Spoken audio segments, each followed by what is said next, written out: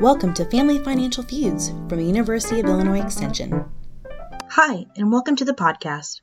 Welcome to Financial Family Feuds. I'm Sasha Grabenstetter. And I'm Camaya Wallace-Bechard. And this is Kathy Sweedler. And today we're going to be getting to know each other even better so our listeners can know about us.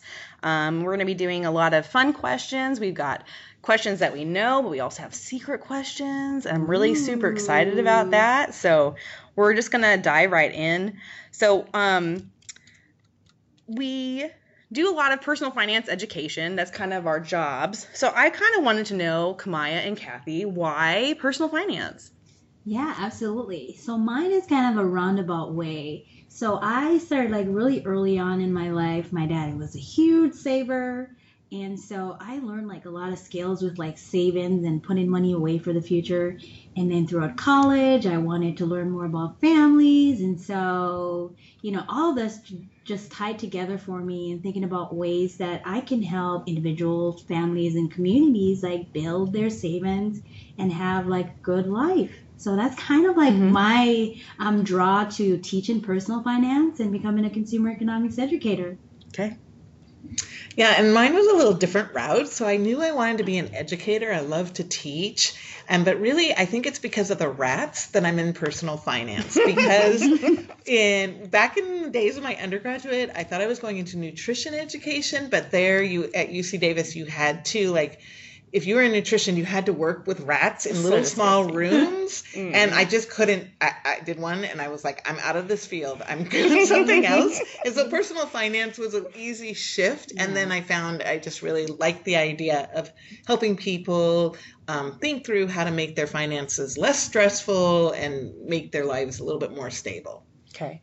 Well, for me, I will say that my dad always pushed me to be a banker my whole life. And even in high school, I was a teller my senior year, all year.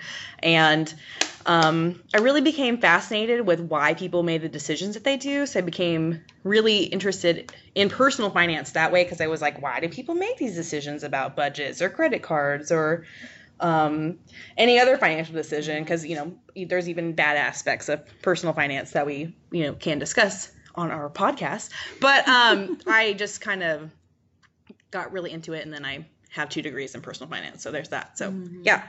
Awesome.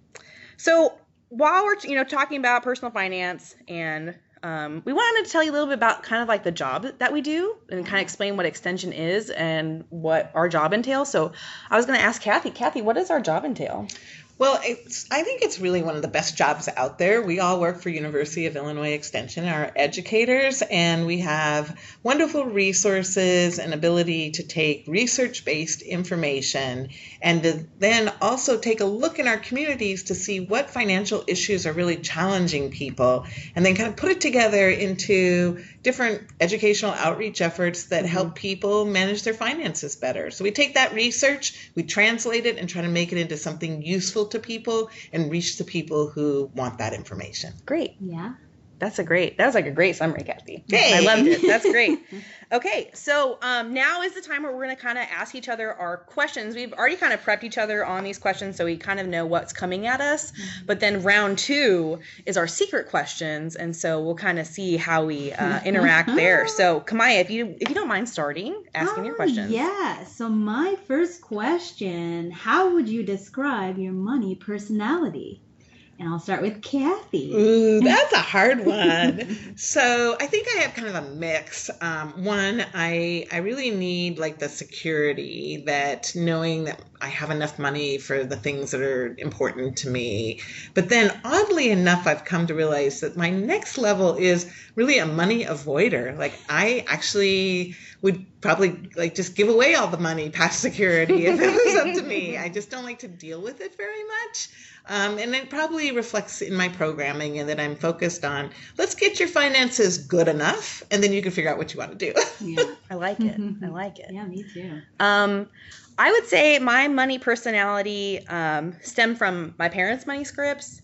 So I'm giving you money scripts because that's the best way I know how to do this. And so my mother's money script was that money is evil, money is bad. And my dad's was that money comes, basically build your money, and then you can do whatever you want with it. So my philosophy, when I was younger was money will always be there.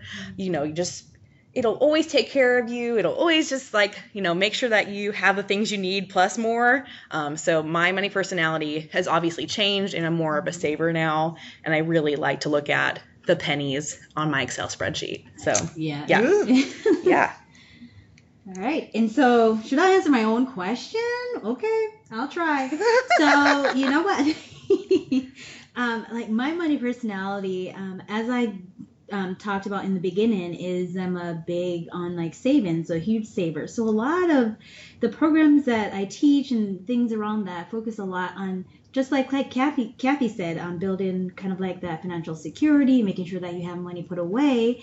But just like Sasha, I'm evolving. I am incorporating a lot of different things, because when I was a teenager, when I was a little bit younger, with credit, a huge part was avoid credit. Credit's bad. Don't get involved with this. And so even as I got older and learned more about personal finance and worked more in this area, I got so much more comfortable in how I think about different aspects of it. Yeah. So I've grown. I've evolved over time. I like it. Mm-hmm. Okay, Kathy, your question. Well, that's a great lead-in to my question, and so I'll kind of give it to Sasha first, unless she wants to pass it on, and that is, what piece of financial advice would you like to be able to go back and give to your younger self? I actually wrote a blog post on this. I don't know if you remember this, Kathy. I wrote it when I turned 27, so a couple years ago, and I wrote about, dear 17-year-old me. And I think I said, basically, just not to live beyond your means. I quickly in high school, because I was a bank teller, I got a credit card with a $200 limit. And the first thing I did, you bet, I was $199 of my $200 limit. So if I could go back, I would just kind of make sure to tell myself, hey, save more, experiences are great, but you don't need to be spending money on people at that age. Invest that money or put it away or save it for a computer or whatever it was. So that's what I would tell myself. That's good. Yeah, that's great. Camaya, do you have some thoughts on that? You know what? It kind of goes back into my answer that I was saying. Just tell myself that credit is not evil. Just educate myself more about it when I was much younger than now. Just learn more about it and see how it would impact my later life, because I started credit, building my credit later in life, and so I'm seeing some of the impacts of that. So just getting a broader education related to that. Yeah. I like it. Mm-hmm. Kathy, do you want to answer your own question? Well, I'll answer it. I wasn't going to, but just to give a different perspective. And I'm a little bit older than Sasha and Camaya, so I might have a different chance on that. But but looking back, one of the things that my husband and I did when we were all the way through our lives, but started out young, was to use our money to travel together. That's just something that's been very important, and we've actually probably spent a higher percentage of our income at different times doing that. But as I have seen friends and people whose lives have ended more quickly than they anticipated, I would like to go back and reassure myself, that was a good plan. Keep doing that. Put the money towards what's important to you, as well as finding that financial stability and comfort level. I like it. Yes. That kind of segues into my question. So if you could go back and ask your husband one question before about your finances before you got married, what would it be and why? I'm going to let Kathy start this one. Well, I'm kind of going back, but I really wish we had a conversation about how we were going to rotate the daily financial or the weekly financial chores of writing the bills. Because it occurs to me, we've been married a long time and I'm still the one writing the bills. And I feel like we should have had a conversation about that before I got kind of trapped into it. For forever. Yeah. Till the end of time. Till the end of time. Come on. I think my question would be very general. It's just, how do you manage money? And we had a lot of conversations about some of our goals and different things like that. But when we got into the nitty gritty of everything, it's okay, I see it. I see that you are more of, we have all these things we need to pay off within a certain amount of time, and of course I'm on board for that. But I'm also be like, okay, so where did you save out of that? Where's the amount that you're saving out of all of this that you're paying off? So that piece, like having like that conversation, even though the down and dirty. Yes, we had the big conversation about, I know that when we have kids, we want to save for their education, save for retirement, like all those big goals. But talk about like that little piece too. So yeah, I would go back. If I could go back, I would definitely ask that. I like it. To kind of answer my own question, my husband and I are both, we have the same degree in personal finance. So for me, I think maybe I would have asked, like, are you more of a saver or are you more of a spender? If I had to go back, because my husband is definitely the more saver. I call him sometimes, what's the Christmas guy? Scrooge? Yeah. I call him Scrooge. Sorry, Kyle. I hope you don't ever hear this. But I always call him Scrooge because he's always like, me, and I'm just like, and I'm the spender of our relationship. So I think I'd go back and ask him that. So, okay. I love these questions. Me too. So round 2 is our secret questions. And I am so excited about these questions. We don't even know what's coming at us. I feel like Kathy's been peeking over at my page though, so no. When I do that. So, but we're gonna let Camaya start with her secret question, and then Kathy and I will answer. Okay. So my secret question, it's very basic. I told them this already, that they shouldn't get too excited about this question. So my question is, what is your least favorite thing about money? Because we talk about all the positives and a lot of things. What's your least favorite thing about money? I can start. Yeah, please. Okay. So for me, growing up, and I can say this now, money was a control thing for my dad. He controlled us a lot with money, and especially I was very fortunate that he paid for my college, and I was but, if I ever got into a fight with a sister or my mom, he would be like, well, I just won't pay this today or do this. And I'm like, oh, crap, I need that paid. So he really used it to control me. And so I think that money does have a control. And I truly believe if you ever give money as a gift, you give it without any expectations. You just give that money freely and you give it with love, right? So that would be that's the one thing I hate about money. Yeah. Kathy? That's an excellent question. I think I guess if I could change anything, what I really don't like is that money, when we have conversations about it, so often, especially maybe with siblings or other family members, there's like a judgment factor. Ooh, and, and it causes conflicts. Even in the best of families, I think it causes conflicts. And even when you don't want to judge like a sib, you'll be like, well, why are they doing that?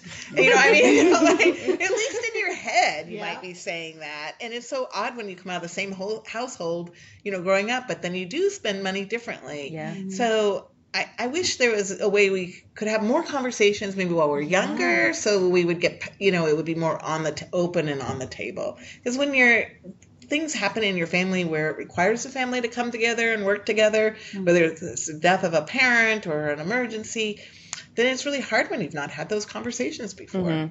It is, definitely. Those were great. Thank you both. Do you want to answer your own question? I'm not going to answer my own question. Okay. So, Kathy, what is your surprise question? Well, unfortunately, we're like reading each other's minds here with our questions. Mine's a little twist on it. Maybe not quite as serious, but mine was very close, which is, what is your pet peeve about how other people spend money? Oh, I'm like Camaya start because I got to think about this. And, for me, when I think about some of that too, is how people use money now in social media. And I think I see it a lot too with friends and friends of friends and some family with bragging about like name brand stuff, and even like for like little kids, like getting them like these brand name things. I mean, it's not a matter of whether or not you can afford it, but I'm like, that kid is going to grow that out within like a few weeks. So it's a pet peeve. It's probably not rational. It's none of my business what people want to do with their money for like their clothes or their kids. But it's just like one little pet peeve for me. Like keeping up with the Joneses. Yeah, that's kind of like what I get from them. Like, it's okay. We'll still love you even if you're wearing something raggedy. It's okay. You don't have to be bragging. But yeah. I like it. I think for me, it's more of a personal thing. Like you're talking about siblings not talking to you about money and their decisions. And I think, I'm a financial educator. I've been a financial educator for what it feels like for a long time to me. And when they make mistakes or something happens or they do something I think is kind of silly, they don't ask me for advice. So that's my pet peeve is like, hey, why don't you ask me for advice before you go do X or Y or Z? I mean, I am a financial educator and I have a degree in personal finance. I'm like, oh, hey, it's like waving in a corner, like, I'm over here. Come see me. I'm free because of your family. Just buy me pizza and beer. It'll be great.